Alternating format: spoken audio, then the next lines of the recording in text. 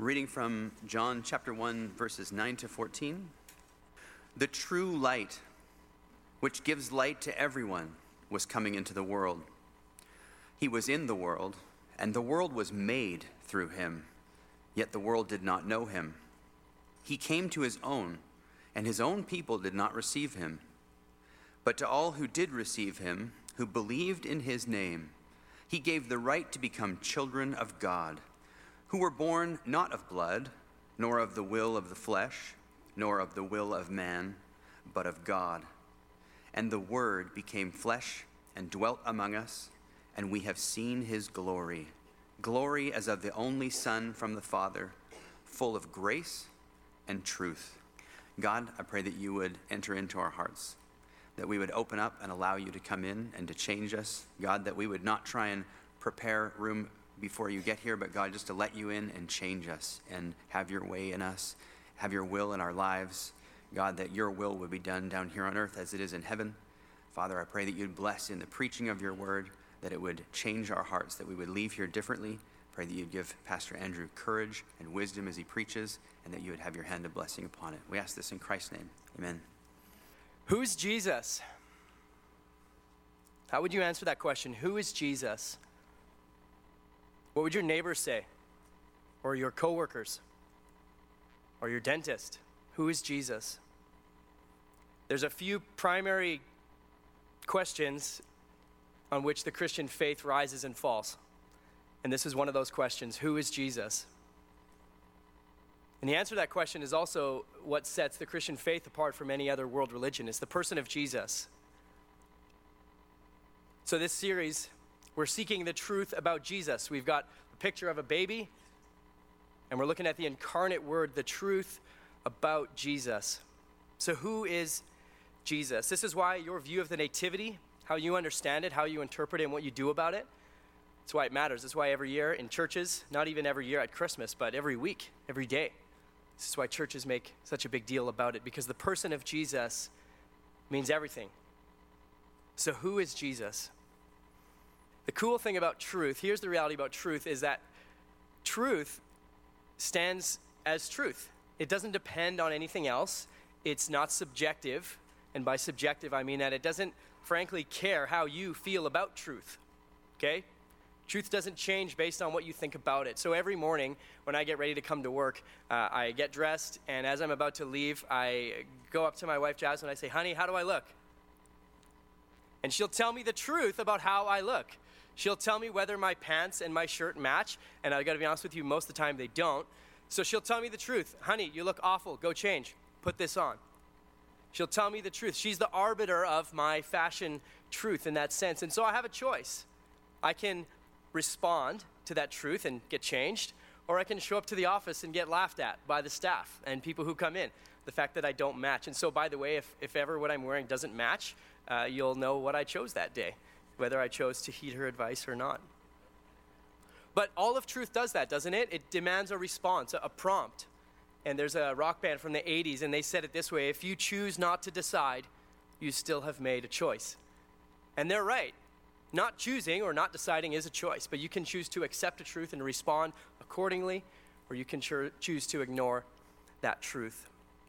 But truth sustains itself. It doesn't care what you think. Truth is truth is truth. Now, John, the gospel writer of the book of John, he's an ambassador. He's a spokesperson for Jesus. He was a disciple. He referred to himself as the one whom Jesus loved, which isn't to say that Jesus didn't love his other disciples either, the other 11, but that's to say that he had a special connection. He had a special relationship with Jesus. So John truly is the ideal spokesperson to be giving testimony, to be giving account of who Jesus is. And that's the whole point of his gospel. Every gospel writer, Matthew, Mark, Luke, and John, they all have an agenda. And so that's why if you read through the gospels, you'll notice they're different. You know, they're the same, but they're different. They tell stories differently, and there's some variance. And that's not that one's wrong and one's right, but that they're giving an account to the same truth. If you were to stand at the scene of an accident and you were on one street corner and there was 3 other people on different street corners, you'd all see the same car accident from a different angle. And if you were to give account to what you saw, you'd all have a slightly different account based on how you understood it. And so each gospel writer is the same. They have an agenda, they have a goal. And John's goal is unique in that he is adamant on every single page of convincing you, of persuading, of testifying the person of Jesus. And he actually tells us his whole goal. I love that. The Bible often isn't confusing at all. Sometimes it's very plain. And in the 20th chapter of John's Gospel, verse 31, it says this. These are John's words. He says, I could have written a whole bunch of other stuff. He said, I could have written a lot more. He says there wouldn't be even enough books in the world, not enough paper and pens and ink to write all of the accounts that there is to say about Jesus. But he says this in verse 31 of chapter 20, these things are written so that you may believe that Jesus is the Christ, the Son of God, and that by believing you may have life in his name. So his whole goal he's not trying to sell you something or to get you to sign up for something or subscribe or pay a certain amount of money or a fee or anything like that. He's simply testifying that you'd be illuminated by the truth about Jesus and that by responding that you would receive life in his name. So his main objective is to simply preach God incarnate. And that's Jesus. That's the goal of our series, is to preach God incarnate, to seek the truth. Now that word incarnate, it has nothing to do with a carcass. I know it reminds me of a carcass, but it's not about a carcass. But there's some part of it. There's a connection there. Incarnation simply means in the flesh.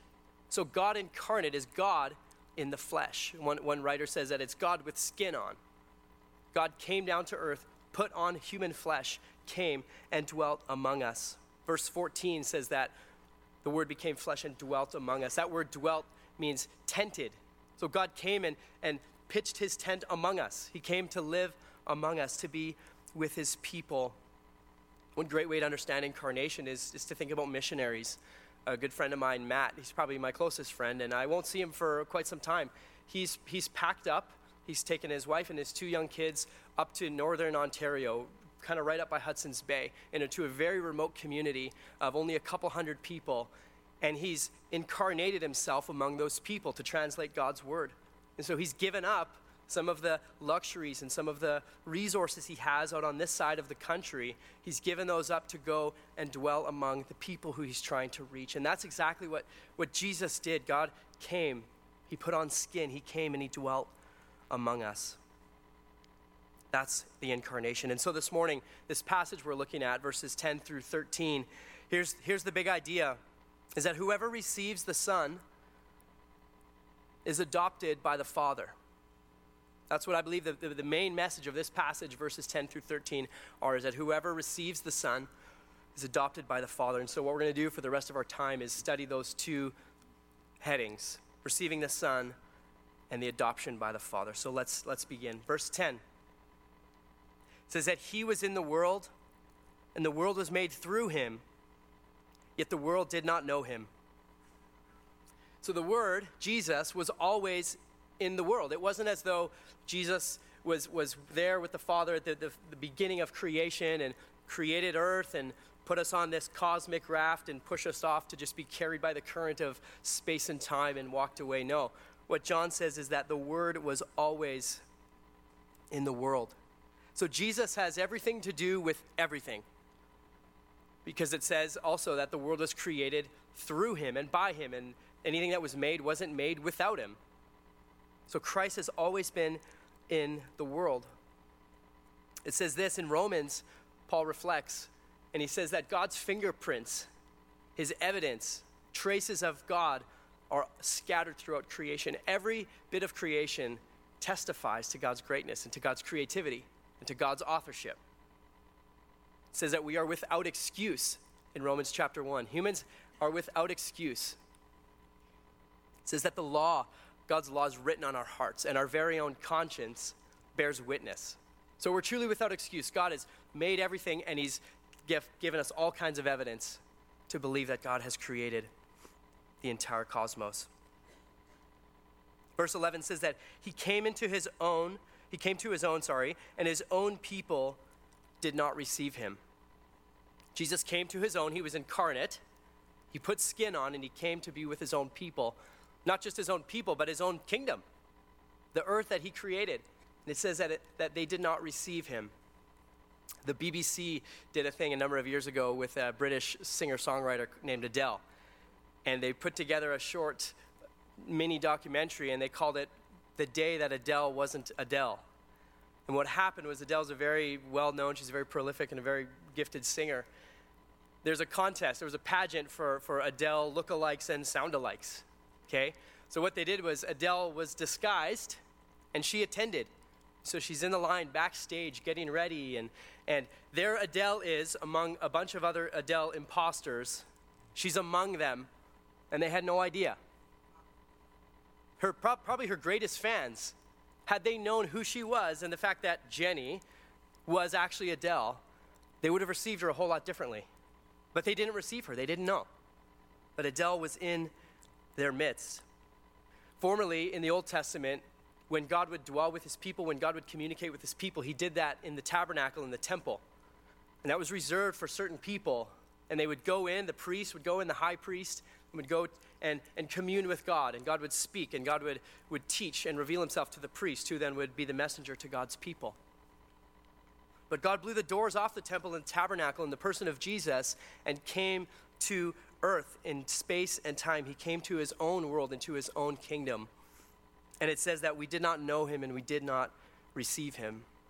You can imagine what it'd be like if you showed up from work or you're running errands and you came home one day and the door was locked to your own house. And your door's never locked, right? You never lock it. But you can see kind of through, and you see your spouse is in there and maybe your kids, and the door's locked and you knock and they don't hear you. And so you walk around to the side and you peer through, and there's people in the house, but no one receives you. No one notices. No one answers the door when you knock. You can imagine if you walk around to the back and you see through your backsliding door, there's a banquet happening with all kinds of other guests in your own home. And they don't even have the TV to the right setting. They're doing it wrong. It's your own house. And they don't receive you. You can imagine how well you would feel that you were being received. It says that Jesus came to the world and was not received as Lord. Verse 12. It says, but to all who did receive him, who believed in his name, he gave the right to become children of God. So not everybody received him, but to those who did, he gave the right to become children of God. And so I want to look at that word receive. What does it mean to receive God? Is it simply just an acknowledgement? Is it just simply a nod to say, yes, Jesus is Lord, I accept that?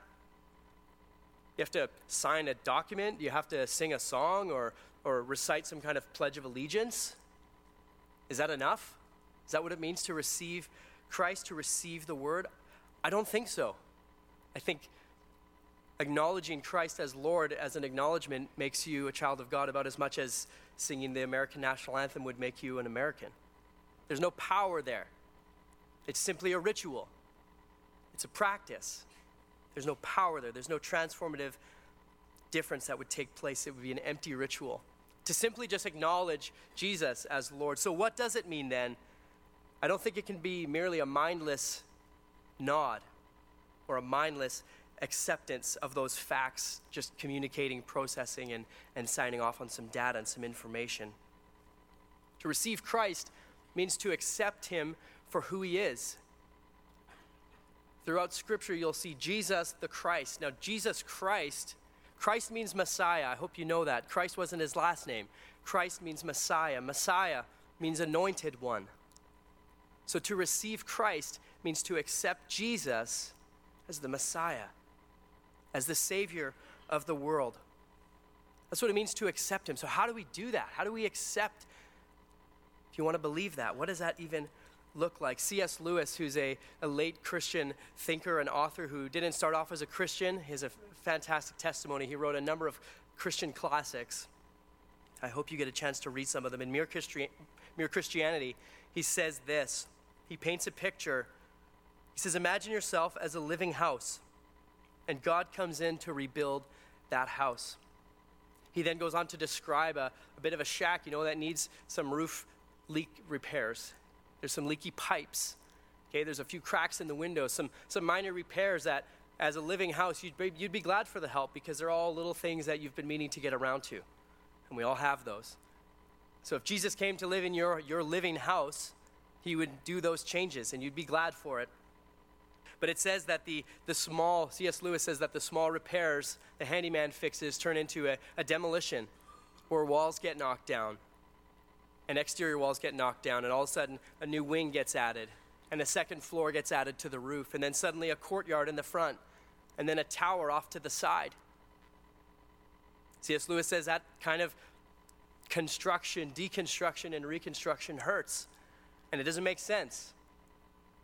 He says this: you thought you were being made into a decent little cottage, but he is building a palace, and he intends to come and live in it. I think that's what it means to receive Christ, is to give him the keys and to let him do his thing, and to let him change you and transform you and make you more like him. It's to give him that master key and let him have full authority and rule over your life. It's not just acknowledging him and saying yes and reciting a pledge of allegiance, but it's about fully giving yourself over to his transformative power. Here's what happens, though, when you do that, is that Jesus cares a lot about everything in your life. So when you give him the keys, you'll receive a new identity. You'll begin to change the way you think, the way you act, the way you talk, the way you treat people. He'll change your relationships, the way you handle your finances, your sexuality. All of those things Jesus wants control over. Your pride, your fears. He wants it all. This is an ongoing reality. So if you're a child of God, this never ends. Sometimes when you sign a legal document, you sign it and there's a date. And that is when that takes effect. And then it's done and it stands forever. Christianity isn't like that. You don't just sign and date something. Each and every single day is a transformation that occurs. And the fancy word for that is sanctification, which just simply means that every day you're being renewed. You're being made more like Christ. So that's what it means to receive Christ. It isn't just simply acknowledging that. But there's more to the verse than just receiving Christ, right? Whoever receives the Son, it says, becomes a child of God. So let's look at that second part, the adoption by the Father. Let's look at verse 12. It says, to all who received him, who did receive him, who believed in his name, he gave the right to become children of God. If you were a Jew or a Pharisee, you read this, you'd be squirming because of that word all. But to all who did receive him, because in a Jewish way of thinking, if you were a descendant of Abraham and Moses, that was you. You're a covenantal descendant of the Old Testament. Your pedigree was right. Your heritage, your lineage entitled you to such a thing, to be called a child of God. But the doors have been blown off that. But to all who did receive him. There was a mentality in the Jewish understanding that there was Jews, God's chosen people, and everybody else, Gentiles. It's us and it's them. But this verse is a little scandalous when it says that to all who did receive him, they received the right to become children of God. Paul calls this a mystery later in the New Testament. It's not a mystery because nobody knows about it. It's a secret. But it's a mystery because it's a wonder. It's an awe. We can't fully understand it, that God would extend his grace beyond just his covenantal descendants, his chosen people. It says this in Ephesians about the mystery. The mystery is that the Gentiles are fellow heirs, members of the same body, and partakers of the promise in Jesus Christ through the gospel. You see, the Jews who felt entitled were now stripped of their entitlement because suddenly half-breeds and Gentiles and outsiders and unclean people could now receive this gift of adoption. It's not just for the descendants of Abraham. So you don't become a child of God because you're a descendant of Abraham, but rather you become a descendant of Abraham when you become a child of God. They had it backwards. God told Abraham that your descendants, your offspring, would outnumber the stars in the sky and the grains of sand on the beaches. He didn't mean that in a genealogical sense, biologically, that you're just going to have a lot of offspring and a lot of kids and grandkids and great-grandkids and so on. But God was thinking much bigger and was promising them that his children would outnumber all of those things because they would receive the Son. He would adopt them. So to all who did receive him, he gave them the right. That word gave. We're going through this word by word, by the way. That word gave. What does it mean to give a right? Well, did you know that as a Canadian citizen, you're protected and you're sealed and marked by the Canadian Charter of Rights, which is a great thing. We should all be very grateful for it. There's a lot of rights that you may or may not know about. I certainly don't know them all. But you have rights and freedoms that are given to you by virtue of the fact that you're a citizen of this country. You can't earn them, and they can't be taken away. They can be changed if you do something you shouldn't, but they can't be taken away. When you're 18, you can vote. That's a right that's given to you. And it says that to anyone who receives the Son, God will give them the right to be called his child. Given to you by virtue of the fact that you received the Son. Not because you earned it, not because you bought it, but because it was given to you. Children of God implies that you become that. You're adopted. That's not only a theological word, but it's a word that's just part of our vocabulary, adoption. We all understand what adoption means. And I think adoption is a beautiful picture of the gospel. A friend who's dear to me, him and his wife, his name is Clayton and her name is Angie, and they live on the mainland, and they have 2 biological kids of their own, but they're a family of 6. They have 4 kids. 2 of their kids have been adopted from Africa, and it's a beautiful picture that they have 2 kids who are theirs because they've been adopted. Clayton and Angie, when the opportunity came up to adopt these kids, each separately, but through the same agency or ministry, whatever it was, they didn't ask, well, how healthy are they? How old are they? Where are they from? Do we really want them, honey? What do you think? No, when the opportunity came up, they took their kids exactly the way they were. They didn't ask any questions. They didn't say, no, we'll wait till they graduate, or let's wait till their grades improve a little bit, or we'll wait till they get over that disease. No, they took them just the way they are. Clayton says this about his kids that are adopted. He says that the moment they're adopted, they become fully Tufnell, and that's their last name. They're fully Tufnell. He says that none of our kids are more or less Tufnell. They're all fully Tufnell, regardless of the ones who are adopted or are biological. He says they're fully Tufnell and everything that comes with that. None of them are more or less members. They're given a new identity that can't be changed or taken away. Isn't that awesome? That's the promise that children of God have, is that they're adopted regardless of their history, of how good they are, of how bad they are, where they've been, who they've slept with, how they spend their money, what their past is like, what they think about before they're going to bed. Christian adoption is where God takes you just the way you are. Max Lucado, who's a children's book author, he's a Christian writer. He doesn't just write kids' books, but he's known for his kids' works. He says this in one of his books, that Jesus loves you just the way you are, but he refuses to leave you that way. So he'll take you just the way you are. I'm a complete mess, admittedly. Okay, he takes me just the way I am, but he loves me enough to leave me that way. He loves me too much to leave me that way. He wants to change and transform me. Peter puts it this way in 1 Peter, that we're adopted out of darkness and into marvelous light. We're taken out of one way of living and brought into a complete new one. Being a Christian is about receiving a new identity. It's about having a changed purpose. It's about becoming an heir, a recipient of the promises of God. Verse 13, though, clarifies how that happens. It says this in verse 13, they receive the right to become children of God, who are born not of blood, nor of the will of the flesh, nor of the will of man, but of God.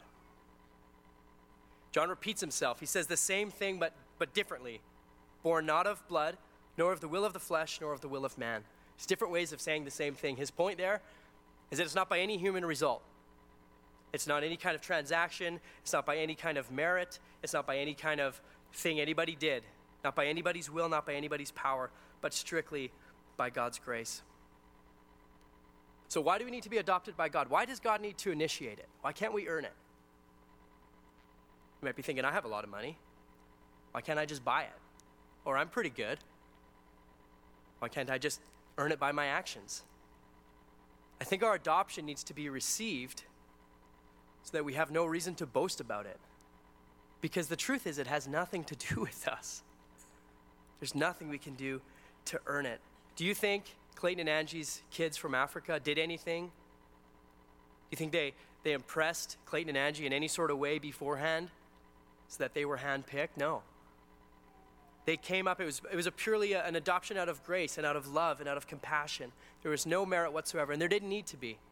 Wouldn't have mattered how sick they were, or how old they were, or what country in Africa. Didn't matter. The point is this, is that God's children don't earn their way to becoming God's child. It's not by their own righteousness. It's simply by God's grace. So if you're like me, you read this passage. It's a little bit uncomfortable. There's a bit of an elephant in the room, and that happens a lot in Scripture, doesn't it? There's a question that you should be asking, and that question is, why do some people receive it and some people not? Verse 9 tells us that the light came into the world for everybody. It shines and gives light to everyone. There's a lot of discussion and debate and disagreement around the how and the why this happens, but let me tell you that the Bible's very clear on two things. The Bible's very clear that the light, that Jesus is universally available. There's no one who's outside of the reach of God. There's no unforgivable sin for God. There's no sin that couldn't have been atoned for through Christ. The light is universally available. Throughout John's gospel, you'll see, again, this is his agenda. He wants you to believe that Jesus is the Christ. And so you'll see Jesus will say something or do something, and he'll either be received, people will either believe, or they'll disbelieve. He'll be rejected. And John's very purposeful in that. So the Bible's clear, though, that the light is universally available, but it's equally clear that light is not universally received. Some people saw the same thing. Some believed and some disbelieved. Here's the bottom line. John 3:16, a verse we all know very well. 2 verses later. This is the judgment. The light has come into the world, and people loved the darkness rather than the light because their works were evil. For everyone who does wicked things hates the light and does not come to the light, lest his works should be exposed. The light's universally available, but it's not universally received. So let me ask you, how are you going to respond to the light? Will you receive it? Will you run towards it? Or will it cause you to scurry in shame and rebellion because you love the darkness more than the light? How do you respond to the light? In the book of Matthew, Jesus sits down with his disciples, and he's very plain.